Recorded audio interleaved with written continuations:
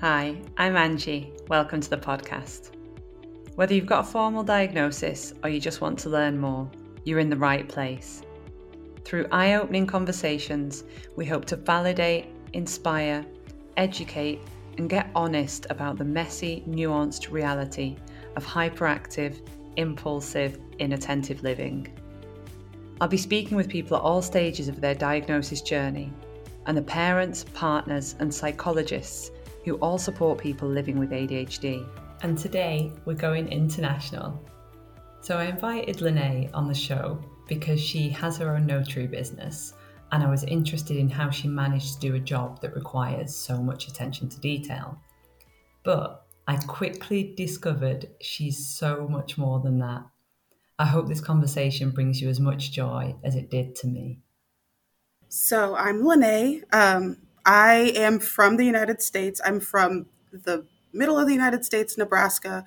So it is, in a lot of ways, every stereotype that you've heard about the Midwest and just being in the middle of nowhere. But I've always lived here. It really, truly is lovely. It's one of those hidden gem kind of places where there's a little bit of everything for everybody. And I absolutely love it. It's really peaceful and beautiful here. So I love my mountains and I love to be able to travel and to visit, but I definitely love to come home and just be in the calm of being in the middle of nowhere. But I am one of those people who have done just about everything that you can think of. I absolutely love dancing. That's one of my favorite things to do. Hilariously enough, I country dance. It's so much fun. But that's like couples dancing and line dancing. So if anybody is ever on the TikTok side of line dancing and all of that stuff, that's what we do here. It's really, really fun. And I've been dancing for 9 years. I'm 30, so you have to be 21 to go into bars here. So I've been dancing for 9 years. And funny enough, I don't drink. I've never had alcohol in my life, but I go to bars every week. And yeah, it's just a good time with good people. So I really love that. But in terms of my other hobbies, I grew up riding horses, which sounds like a Nebraska thing, but I never actually did that in Nebraska. I model, I act, like theater. So I'm a musician. I have been singing and playing instruments since I was a small little baby. And I've also recorded EPs with a band that I was in college. And so I'm also a Christian. So I lead worship for my church, and I've been doing that for, golly, maybe 10 years or so. That's one of my favorite things to do in all of the world. Music just feeds my soul. It makes everything better.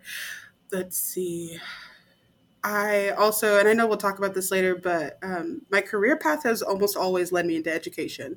So that has been such a joy just because I felt like I had a really hard time in school, even though it didn't always look like that on the outside. But internally, I had such a hard time. So being able to help those kiddos it's just awesome. And I currently work for a university. So that's also a lot of fun. And now I don't work with students so much. I support the professors. And then I was nominated to a council for my university. So for all of the staff members in my university, I help with professional development opportunities on campus, and I'm getting ready to move into community service events for the community. So yeah, it's the brief.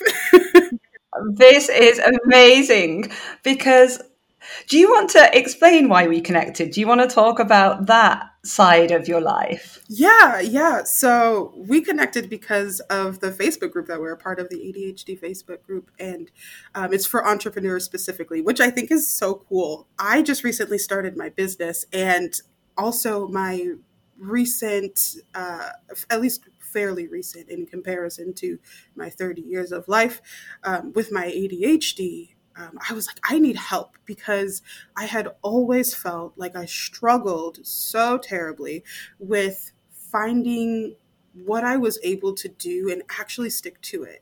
So I'm like, I need support, I need help, and there aren't a whole lot of resources around me at the moment. So let's try Facebook because it has everything, right? So we connected because of that. So I recently started a notary business. So I'm a notary public. That can mean a lot of different things, but I'm able to work for the state of Nebraska in that way. But then I'm also able to do real estate. Yeah. So I just wanted to find like minded people because I'm like, I need help.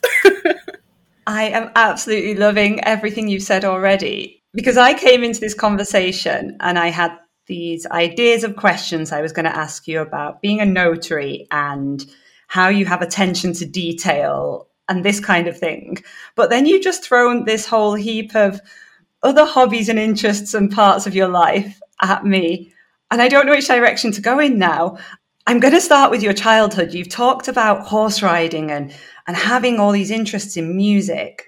Did you know you had ADHD as a child, or was this just you were passionate about everything and you were supported to do everything? I had no idea. So I grew up in what is a lovely environment, but it doesn't always have the best resources. I went to private school for most of my life.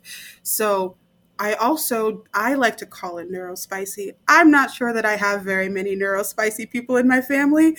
And I think it was just a case of they didn't know what to look for. They didn't know what to ask, or if I struggled, usually, and I think that this would apply to most older generations, but if I had, like, whenever I would have struggles, it was just, oh, you need to focus. Oh, you need to sit down and have, maybe take a break, but, have that focus for yourself. It was really sweet at the time, but like one of the words in my house that we could not use was the word can't. So I couldn't say, I can't do this. I can't do that. My mom would not allow it. She's like, that's not a word that we use in this house, which has been very, very helpful because even though I did not know that I had ADHD, and she, which is hilarious because she would just throw me into a lot of things that I didn't even know I wanted to do. Um, she always supported that, but she wouldn't let me say the word can't. And so I think it unconsciously told me that even if I'm struggling with something, and a lot of times I didn't feel comfortable saying how badly I was struggling, I knew that I couldn't use the word can't and that somehow I had to figure it out. And you said that at school it was quite difficult for you. Maybe externally you looked like you were doing quite well at school. Can you tell me a little bit about that struggle you had? Yeah, so in elementary school, I think it was a little bit easier to hide. So I went to a really small private school, and there were a lot of kids.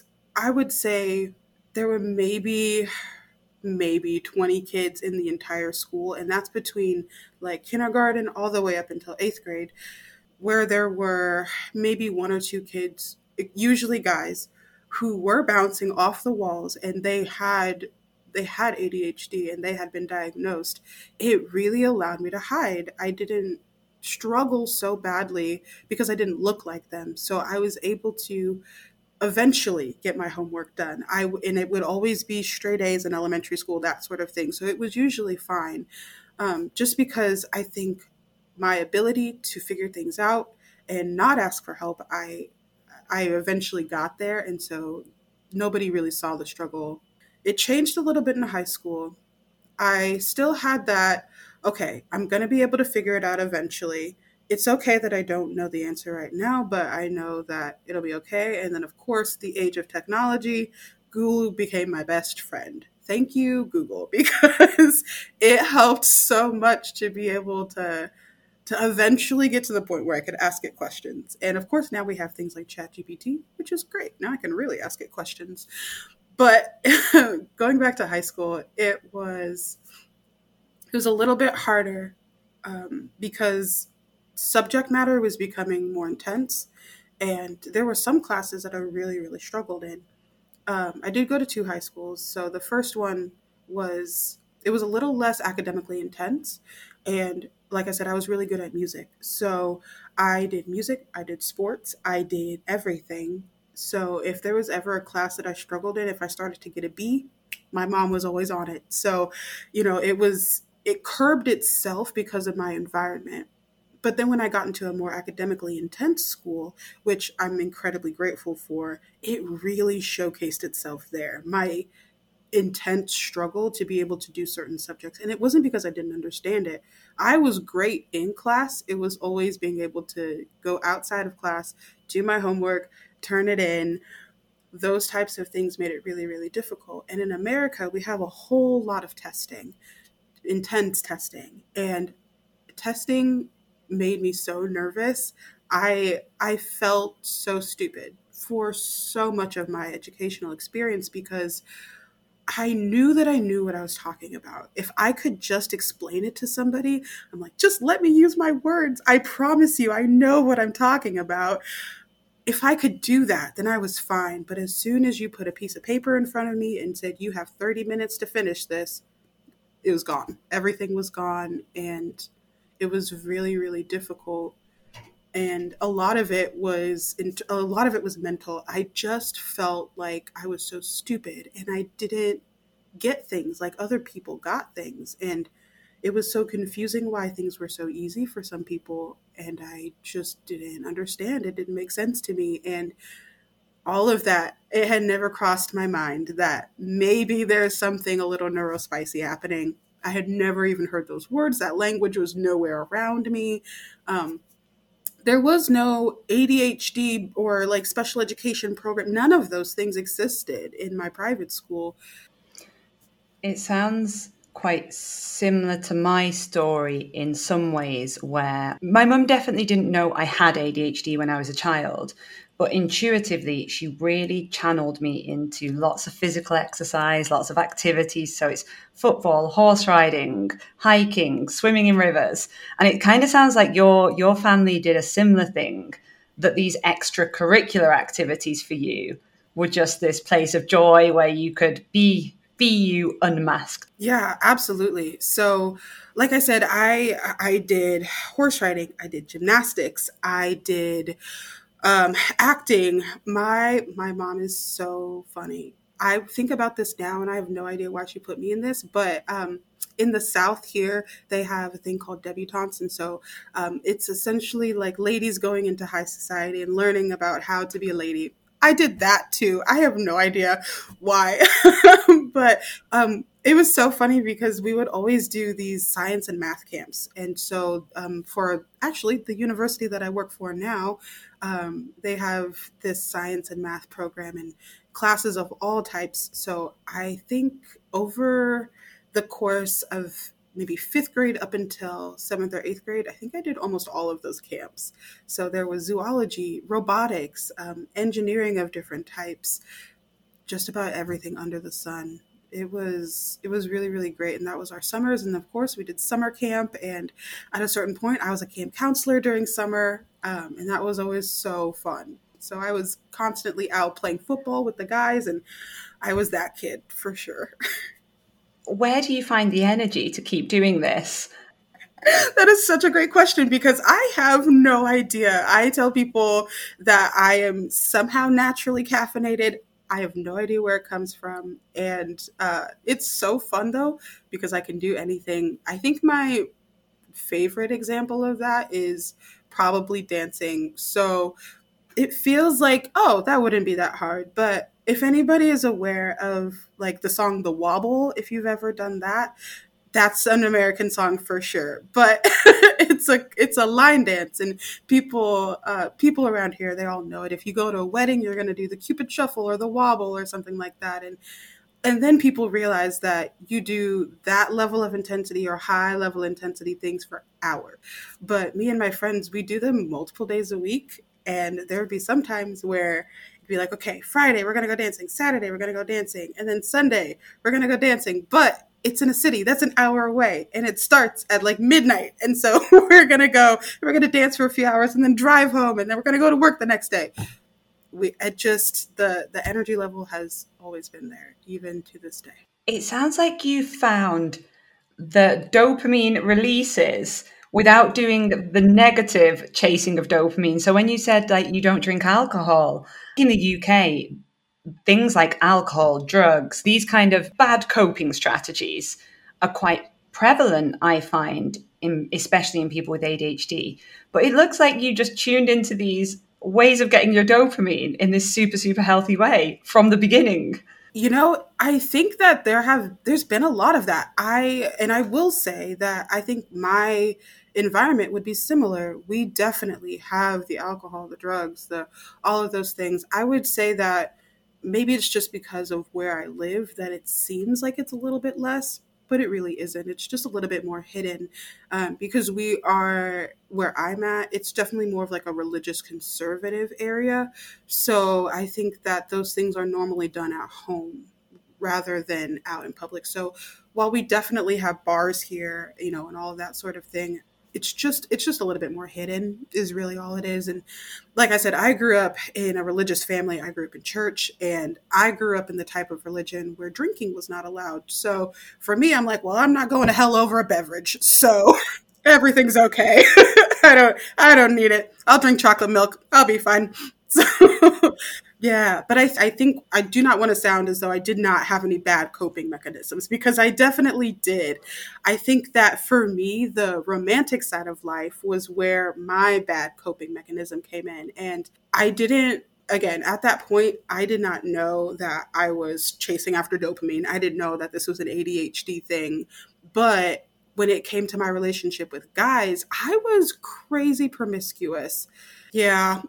So I think that it just was that. And it was something where when I was feeling out of control, just even if it wasn't like sexual or anything like that, it was just like my relationships with people in a general sense have been that thing that I cling to, and it somehow made me feel better. And there were times where I would be, in a really good friendship, and then I would go off of, just go off. And to me, it was just going off because I just felt really bad and I didn't know what to do. And then I would just not talk to people for a little bit. And then I would be like, okay, I somehow feel better now, so I can go and talk to people again. So I think all of that was my bad version of coping. And I think mixed in with the other things, most people don't know, or like it just doesn't seem as bad because it's not outward. And so I think correcting that or finding ways to recognize when I am going to do that has been a huge challenge. It sounds like you understand yourself. You're able to look back on your past and say, okay, this was that, this was that. I kind of know why I was doing those things. Is that how you have always been, or is that a place you've had to work towards to become this aware of yourself? I think that in ways when I was younger, I was that way. I loved to read books when I was younger. It was a safe place for me amongst so many negative things that happened. And I think that in a way, I just because, and I can talk about this too, but I've had so many negative things happen. And one of the ways that my brain has always coped with that is it forgets. So it just turns itself off and it says, okay, we're done with this. So we're just going to leave that alone. And then it felt sometimes like I would just pop up in the new timeline and I would just kind of start over. I'm like, okay, well, I was there, but now I'm here. So I guess I'm okay. Extra big question mark. So I would do those things like journal and whatnot. So it forced me to reflect and it forced me to go back and think. And I did that a lot when I was younger. And then when I got into high school and such, it stopped because it felt like not doing that was easier. And then as an adult, again, life has happened, and I think that there have been, not I think, I should say that I know for sure that there are things that have happened that are not good and they're not okay. And one thing I realized about myself very much through counseling as well. Amazing plug for counseling. It's so helpful. I have told everyone to do it for years, only started last year, and it's the best thing I've ever done. Truly. Yes, huge, huge plug for therapy. I could not agree with that more. It's the best. But it helps so much because as I have stopped doing that reflecting when I was a little bit younger and then started again in different ways that made sense, and especially as I'm learning who I am and what's happening, I think my ability to do that has become a lot better. But I think there have always been bits and pieces inside of me. And I think so at home, like my parents got divorced when I was younger. And then my mom married my stepdad when I was about 12. So there's been that type of shift in my life. And one thing that I now attribute very much to my ADHD is that that sense of rejection was always very, very strong, or that sense of I don't know when things are going to change. There's this abandonment, there's these different types of things. Without realizing it, I learned to read people's emotions. And I learned very quickly that I need to know what's happening because nobody's going to tell me. And if I'm not able to anticipate what somebody is going to think or feel about my emotions, it could set something off balance. And so I think the reason why I became very good at that was because I was seeking balance, not necessarily because I was looking to learn about myself initially. I do that now, but at first that's not how it started. And this reading of people, this ability to do that, is that something that's helped you in your career when you were then working with children, working with people? Yeah, absolutely. And that was I think that was a really big reason why I started to love education. One, because I wanted to help those kiddos. I know that it was really, really hard for me, and I wanted to be a help to them and just some sense of encouragement for people who are struggling because I don't think that it has to be that way. And it just is for most kids. And that was my experience in private school. In public school, it was I worked in a public school and oh my gosh, it was beautiful, but just so different. But I think that it does draw me, in a sense, to wanting to just be good for people. And it also helps me to know when somebody's having a hard time. It's very easy for me to pick it up. But I also know that I'm hypersensitive to people's moods, people's tones, their language. If it changes even a little bit, I'll notice it. There's a lot of emotions that we have bubbling underneath. And I think that it's a cool little superpower that I'm usually able to detect if somebody's kind of feeling funky. But I also gravitate towards those people because I usually want to have something encouraging, or even if I can just, I'm like, I give hugs. We can do hugs. We don't have to talk about things. And what kind of things were you doing with the children then? So when I was teaching, I was a paraprofessional. So school had always been hard for me. I had gotten to a certain point in my education where I got to what essentially would be like the third year in college. So when you do those things, you take tests to make sure that you're certified to be a teacher and all those different things. So because I had done that, even though I hadn't graduated, I was allowed to teach corrective reading and English. So with my kids, I would take them out of their classroom, usually their English classes. We would take a little group of them who were in our program. And so we would go specifically through lessons. And it was truly a little heartbreaking just because they came from elementary school and I had freshmen and sophomores, so their first and second year of high school. I had them coming from elementary school where they had also been in these programs. And a lot of the time they were using the same book. It was their elementary handwriting. It was them being so far left behind that they could not keep up in their next classes. And it was just getting them further and further behind. And so I would go over these English concepts with them. Here's how you do this. And then at a certain point, I realized that they weren't actually learning these things. And so I asked some of the teachers, I said, hey, like the teachers in that main class, I said, hey, I don't think that they're really learning. I would like to be able to test this to show you what I think is happening. And so normally we would do all these exercises within their little booklet that we had. So I said, hey, let's just go into the library. Let's find a random book. You think it has a pretty cover? Let's take it. And so we did that. And then I tested these same concepts that I was teaching them. And I realized that they did not translate. So that was a little heartbreaking. I was like, they're really not learning. They just know what to say because of these books. And I'm like, that makes me think of myself where I just know what to say. I know how to get past the system because it was easy enough to get past if you do it for long enough.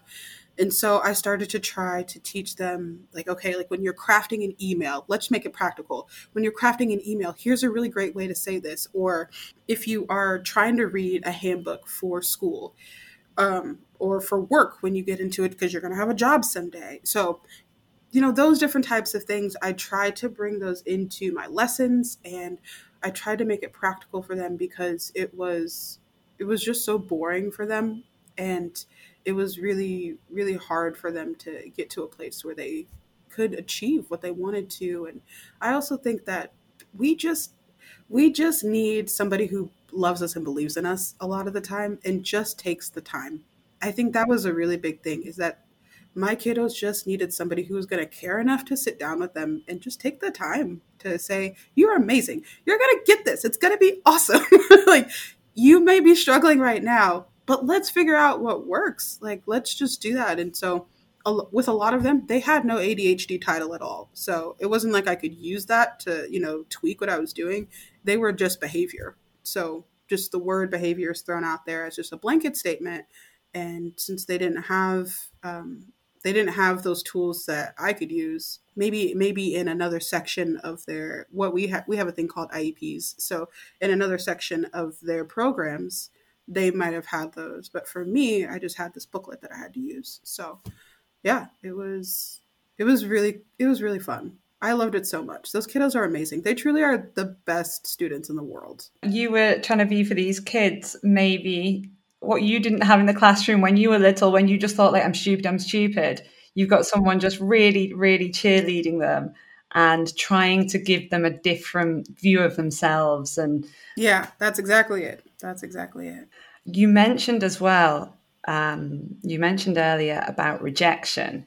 So I find it fascinating that you said you then do acting, theatre, drama, singing. These things to me are terrifying. How do those two things coexist, or in that space do you just feel really yourself and no rejection matters? Yeah, so I feel like the best version of myself, but usually, especially if it has to do with theater, I can't see anybody. So if everybody walked out, I mean, it's me and a whole bunch of my friends on a stage, and we're having a grand old time. So I think that is, and I would say that's the exact same thing for music, maybe less for music. I can see people. If they have a bad attitude, then I could probably see that.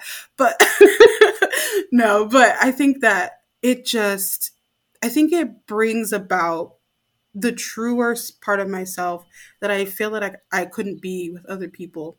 With one on one conversations, it was always really, really difficult for me to feel as though I could just give myself. Like, especially growing up, I had what in my mind was like this wall. So I would let people get up to the wall. And then as soon as I felt like they were trying to push that wall back, I'd be like, okay, let's do something to make them feel as though they know me a little bit more deeply than they actually do. So it was kind of that one foot in, one foot out mindset. But I still wanted to be kind to people. People just weren't safe. And it just didn't feel like there was this ability to be open and accessible to people and to be vulnerable. I still struggle with that a lot, but it's definitely become easier. And so when I'm dancing, when I'm, on stage singing, it's just the part that takes over is that my soul is happy. And so it just doesn't matter at that point. And especially when I'm able to use my voice to bring people joy and happiness, like that feels really great. I've always thought singing is more vulnerable than anything, but it's a whole lot easier than talking. I like that a lot. I really like that. And I think it's amazing to find that thing for you and do it more often. Always just do that thing more often if it brings your soul alive. I love that. I could not agree more, just because we need those things that make us happy and alive and that brings joy to our soul, and it always brings joy to other people. I don't know of a time where I've experienced somebody in just genuine euphoria where I'm like, "Oh, that's just so sweet." I love seeing people do that, and I think that we need more of that. And I feel like, especially like neurospicy people, we can do that with a lot of things, but to me, it feels like an extra joy. But also, the other thing that's really interesting about you is that these aren't kind of temporary hyper focuses. This isn't, oh, I've really enjoyed this thing for like 6 months or for 2 weeks. This is part of your life. And I suppose that feeds into these questions about your ability to focus and the attention to detail you need as a notary. Have you had to develop loads of strategies for this? Can you please give me some tips? I have had to develop probably an obnoxious amount of strategies to help me focus. I definitely have the hyper focus thing. Even yesterday, one of my best friends, he's wonderful, I called him at maybe 7:30 to 8 o'clock at night. I said, hey, I'm working on my website, can you please look at this with me? Like, I had been at work. My work day ends at 6. I was there at 8 some in the evening. And I get hyper focused. So I think one of my tools that I, before I even knew that I had ADHD, was that I need breaks. I cannot do long stretches of things that I hate doing. And I really realized that in school. I don't know how many times I've started and stopped college. It was rough. I couldn't do it. I'm like, maybe if I could do classes that are like 4 weeks long or something like that. I need breaks. My brain just does not go. It's not steady like that. And of course, that's how we all are, generally speaking. One of my favorite theories is the hunter gatherer theory, or sorry, the hunter farmer theory, and that idea of us being hunters and having these spikes of energy, and then like the farmer just being more steady. I'm not steady. So knowing that I have to I have to have some level of routine. I struggle so much with it because as soon as I get out of my routine, then it's gone. It's just gone. So things like what I eat helps so much to help my brain not be foggy. Um, usually, usually I would be a coffee drinker. Recently, I've stopped drinking coffee, which sounds crazy, especially for those of us who love caffeine. Even though I'm naturally caffeinated, I still like coffee. But I started drinking like a more natural version of that. So it's actually like a mushroom coffee. So it's made out of mushrooms and herbs and stuff.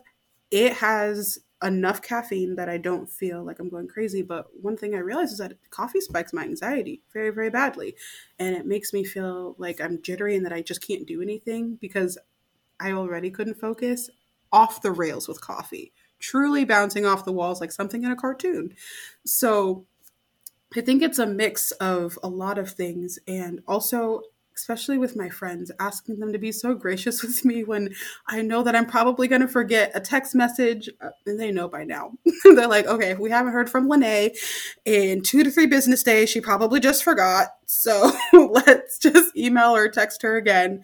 And so, yeah, I think it's a lot of different things, just trying to figure out what actually makes sense and not feeling bad for doing something differently than other people. What you have said here, even in your childhood with coming from a religious home, the structure of the church, and then the structures you're trying to create for yourself, to me, I imagine that this is kind of the boundaries, the walls, the structure that then allows you to be your little neurospicy self in the middle. Yeah, I think that that's correct. And I would also say that at the moment, I'm trying to break that down a bit, to be very honest with you. While I love what I grew up with and I love my community and I'm still a Christian to this day, and my faith plays a very large part in how I think about things. So I think that that also might be what makes this sound a bit different, is just because I've had that framework of I think there's that positivity, that general sense of positivity, or that general sense of there's light at the end of the tunnel kind of an idea, or there's always something positive. One of my things that I believe wholeheartedly is that the good outweighs the bad. Like when things are terrible, I may not know what it is at the moment, but there's something good that's going to come out of the mess of life. So I think that general idea helps a lot, but I also think that there's a lot of my church structure that I want to break, just because there are so many things that I firmly believe that our faith and our relationship with God, it doesn't have to be put into a bubble. It doesn't have to be put into a box, and it's okay if it lives outside. And kind of like what you were saying about being in nature, and I love being in nature, and those are ways that I not only connect to myself and I connect with other people, but I also connect with God. And that was, in fact, nature was the thing that made my company happen. So like, I think that there are so many different ways to experience those things. And especially since I would say that there's, at least up and coming, there's going to be more and more people who are not religious, and that's not going to make sense for them. But I don't think that that means that you can't participate in the thought process. And I think that, especially being in America, to either be religious or to not be religious is not just that. It means your political affiliations, and it means like, do you think this, or do you have this opinion, or blah blah blah. While I understand that's for a lot of people, I just don't think that that is something that we really need to be about. And I think that there is just so much room to be held for everybody. We can coexist. We can be here. We can be together. There's so much love and so much room for us all. I think, but I also think that there's things that we need to be able to learn from each other as well. And I think that that sense of there is positivity and that there is joy to be had is something that I've not learned anywhere else. And so I'm really, really grateful that my church experience has taught me that, because I don't think I would have gotten that anywhere else. The pattern I'm seeing in what you're saying is about you're at a stage where you're trying to break expectations a little bit. You're trying to figure out, or you are doing things your own way and perhaps not the way that society has told you to all your life. What does the future look like for you? Yeah, I think part of it is not planning and seeing what happens. I think for me, that part of it would maybe be more relationally, where I'm just staying open. I'm single. I love being by myself. I love my life. And I'm excited to be a wife someday. That's another thing that is not typical is I don't want to be a mom. So that's also a little, it's a weird thing for people. Um, and I know that my poor family, my stepdad is hilarious. He's like, I want another grandchild. I'm like, that's very interesting. And I'm very glad that you told me that. However, you need to talk to the other 6 children because I am the wrong one. I'm the wrong kid. You're talking to the wrong kid. You might get a son in law, but you will probably not get another grandkid. I'm so sorry. It's hilarious. But so I think I'm non-traditional in some of those ways of where I would love to be married, but I don't want kids, or I didn't finish college. However, I have been in career places that most people go to school for 4 to 6 years to even be able to do. So I think that those things are a little non-traditional, but my path forward, it's actually like a returning to myself, which is quite lovely. And I'm really, really excited about it. So the whole structure of my company that I want to build is, and I should say, I call my ambition my empire, like a nice empire, not like a mean one. I'm not taking anybody over, but I want to build this this space where people can just be safe and be themselves. And so where the nature comes in is my name, Lene, means linden tree. So and if anybody knows anything about the linden tree, it's one of the most beautiful trees that I've ever experienced or known. It across cultures and across just the world and time, it has meant so many different things to different people. The healing and the shelter, and they grow to these heights of 50 to 80 feet. Like they're just huge, but they're so soft and they're so fragrant, and they give a home to so many different creatures. It's beautiful. It's truly like a little woodland fairy tree. I love it. But that's what my name means. And I knew that that's what it meant, but I didn't know the meaning behind it and what it had been for so many people. Um, and I just thought that that was just so beautiful. And without even knowing it, that's what I've tried to be in my life. And um, so my path forward in terms of my business is to create that. And so my company is called Linden Grove. My name means Linden Tree, but my company is Linden Grove because I have multiple pieces of my little empire that I want to build. So I've started with my notary business. And a big reason for that is because I want to be able to create like a better career path for myself. Unfortunately, there's not a whole lot of growth to be had in my job right now. So, especially as the economy has been, I want to be able to create growth for myself. And so, in doing that, I want to establish myself. And then the next thing that I want to do is I want to build my home.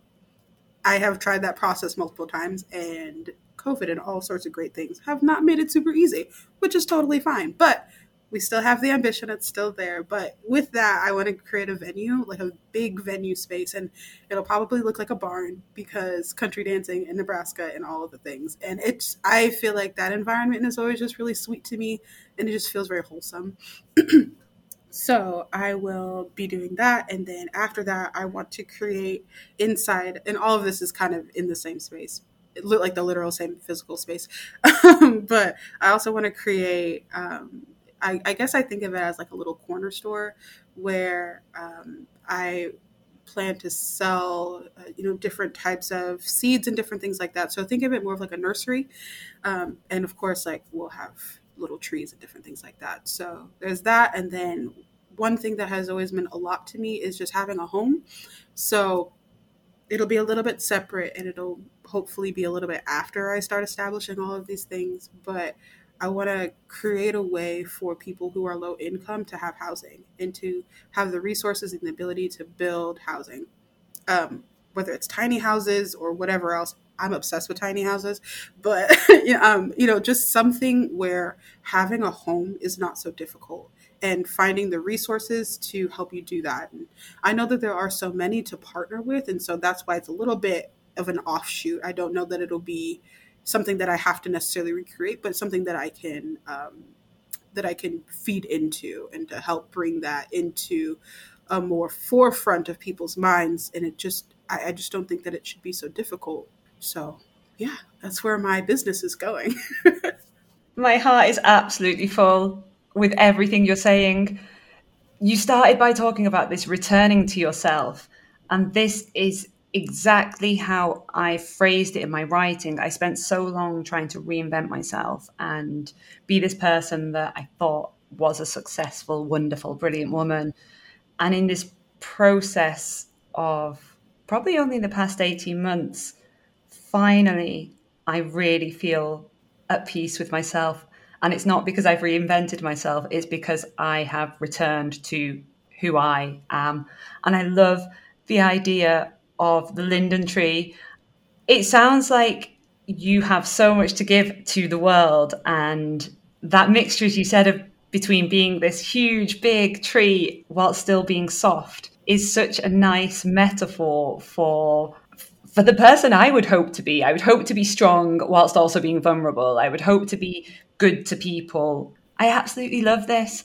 And weirdly, I've been working with a notary in Italy, but my plan is we're buying this huge renovation project with the dream of one day having charities from the UK bring over those behavioral problem youths to come and be in the mountains, to come and ski, to come and climb, because I know what nature can do for someone. I know how when you feel trapped in a city or your horizons are just the end of your town, going out into nature can do something to your soul that is just incredibly inspiring. So it sounds like we're both going in the same direction with this. Maybe we're going to have to do exchanges, American-Italian exchanges at some point.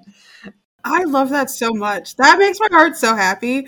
I could not agree with you more. It means everything. It's just the world to have that. I love that you're creating a safe space for people. It's a very long-term goal. Like this house we're closing on, you can see the view out of the roof still. There's holes in the roof.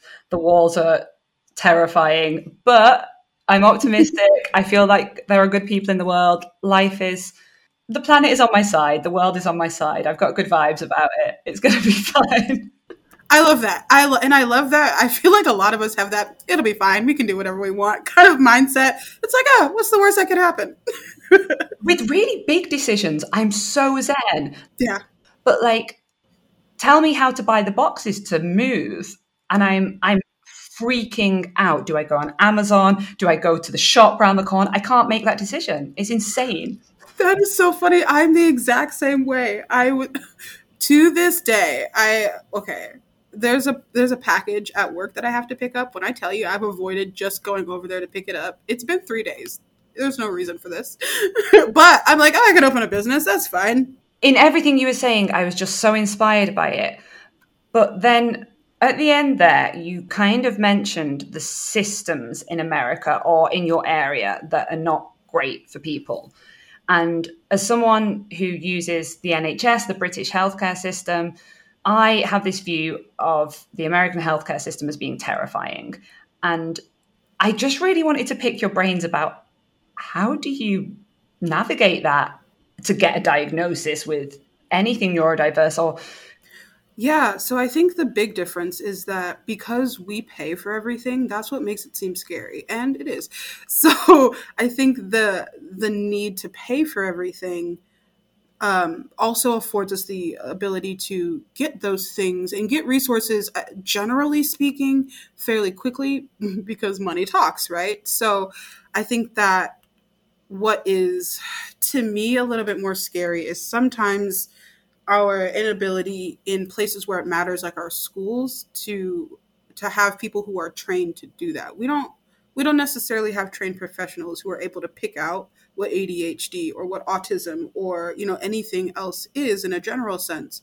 We all just kind of get lumped together, and so I think that ability to get tested quickly if somebody does think that we have ADHD, ADD, something like that. Generally speaking, we can get tested quickly. Generally speaking, we can get ourselves into a program that will cater to giving us accommodations for those things in education. um, that process is fairly quick. It doesn't, it doesn't take months and months and months to do that. I mean, unless there's, something else going on, but, you know, you pay your money, you get your thing. And if you have insurance, you have that too. And I think one of the things that also is very quick here in America is that we are able to give people medicine very quickly. So that process is, I can go to the doctor, and I don't take medicine for my ADHD, but if anything else were to happen, I go to the doctor, I have my appointment. By the time that I leave and go down the street, I can have medicine in my hand. So I think that process for those, I should say very specifically, for those who have access to healthcare here, is fairly quick. We do not have universal healthcare here. So that does not mean that anybody who has insurance can go to the doctor like that. That's just not something that's accessible to everybody, even if you have insurance. So I say that with huge caveats. And I was born into the part of society that has those things readily accessible to them. There's never been a time where I couldn't go to the doctor. It's There have been a few times where my bill has been kind of high, but I've never had anything catastrophically, just putting me into the hole for months and months. I've never experienced that. And I'm the exception. And I'm very, very fortunate to be able to say that. So I do not say that lightly. Because anything that goes wrong, and I do have medical conditions. Like I have I have a hormonal imbalance that if I were to explore certain things would put me into the hole. So I think that's also the caveat with healthcare in America, is that that after a certain point, if you if you ask too many questions sometimes, and there's diagnoses that could come from that, you just don't ask, you just don't go there because it's going to cost you more money than you can shell out at the moment. So I think that's also a huge disadvantage, is that we make our decisions based off of the money that we can shell out at the moment. yeah. In the UK, I am such a defender of the NHS. I think it's amazing. But they have just been cut and cut and cut to the bone over the past 12 years. And what this means, especially with this better understanding of neurodiversity now, that adults who are going for assessment are waiting months and years in the UK. And people like myself who are fortunate enough to be able to pay privately go and pay privately anyway for it. What seems to be the difference, maybe, is that if a child was showing symptoms in schools in the UK, they would get a referral from the education provider. They wouldn't have to understand themselves that this is what they're going to the doctors for, or their parents wouldn't have to understand. Is that when you say that things are missed in schools or there's not that referral pathway? Yeah, yeah. So whenever you are, I would say inside of a referral process, we don't really have that. It's more of like, if a teacher has a hunch, that something might be going on, they can tell the parents and say, hey, your child is displaying X, Y, and Z behavior. And to me, it seems like it's a distraction in class. Could be something like that. And so then the parent, it would be on the parents or the caregivers to then take their student and say, hey, my child is displaying this, try to have a conversation with the student and, do it that way. It's not so much that somebody would have like a specific, hey, you need to go to the doctor and they need to check for X, Y, and Z. That's kind of the hard part, is that, a doctor they'll check for certain things, but it's just easy to miss because, if you have a hunch about what you think is happening and then you find a symptom and it's like, okay, well, let's take that and let's use some medicine to see if that helps it. And so then you start to feed, what to me is you feed symptoms. It's not always getting to the root of something. And yeah, so I think that just in a general sense that and this is truly just personal, I think that we have a lot to learn from everybody else. And I'm not just talking about universal health care or just the way that we assess, our kids. It's just in a general sense, our approach to health and wellness in life. I just truly believe that we have so much to learn from the countries and the people who have come before us. And we're a small baby country. We're so small and we're cute and adorable and that's great, but we also take over things and it's a little impulsive. So I just think that we can do a better job of learning from other people. And when you described working with the children and just giving them this real psychologically safe relationship, that's not what our doctors are prescribing, but actually that might be the exact thing someone needs. I think in the UK, there is a slight move towards this idea that you can be prescribed this kind of thing, but I'm in complete agreement with you. I don't think that just this Western one-size-fits-all chuck medicine at people will work. Saying that, I do take ADHD medication at the moment, and it really annoys me that I really like it. I don't know why, but I kind of just didn't want it to be any good because I thought I was doing quite well with all my coping strategies. But I don't want to take medication for the rest of my life. I don't want to rely on this thing. I want to find other things and not have to do that. So we've got a lot to learn in the UK. We've got a lot to learn everywhere, I think. I love that. I love that. I don't take medicine for my ADHD, but I have taken medicine for other things, and there have been times where I'm like, okay, it works, but I love that idea. I don't want to take medicine for the rest of my life, and I'm a firm believer that our bodies are meant to work in a certain way, and that doesn't mean that we have to be like everybody else. But in terms of us functioning properly or functioning even with, our dopamine receptors being, as crazy as they can be sometimes, and, those types of things, it's still the concept that's in there. It's like, we have those cycles in our mind. And even what I was saying about the coffee, like coffee is not, it's not something that you have to do. I like the ritual of coffee, but I mean, there are things that are better for my brain that all I have to do is just switch it and, exercise, getting exercise. And me and my best friend, we just started a gym regimen. He's in a different state. And so we're like, okay, we're going to go to the gym. We're going to do these things. And so even if we're struggling, it helps to have that person. And so I think community, our health, in a lot of cases, medicine is not bad. It helps. It really does. And, all of these different things working together. I just think that a holistic approach is better than just trying to, use one and say like, oh, okay, we'll just keep doing that and, just forsaking the others. I love everything you've said today. And I'm so grateful that you've given me your time because you sound like the busiest woman I've ever met in my life. It does sound like that. I feel like I just do a lot. What time in the morning is it for you there? Oh, it's only 8. We got the day started. It's started. That's totally fine. Well, it was so funny because before we were going to talk at like 6 and I was like, oh, well, I mean, like the sun's up, so. Yeah, I was like, no, I can't get you out of bed at 6 a.m. Absolutely not. So funny. It's so funny. I truly am highly caffeinated internally somewhere. I promise you, it's hilarious to me. They need to kind of bottle you. They need to bottle this energy instead of my bloody medication I get given.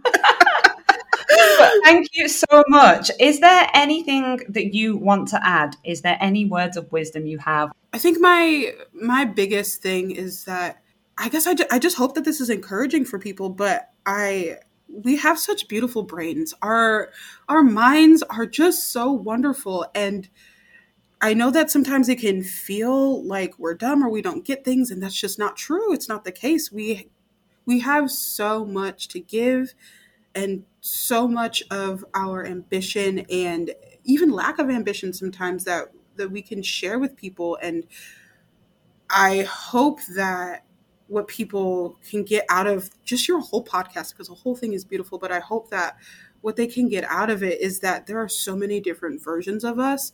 And while we have a lot of things in common, that you have something unique and special to give, and that the things that you experience are meaningful and they can be helpful to people, and they can just, bring light into the world. So I hope that people become really, really confident and encouraged by what they hear.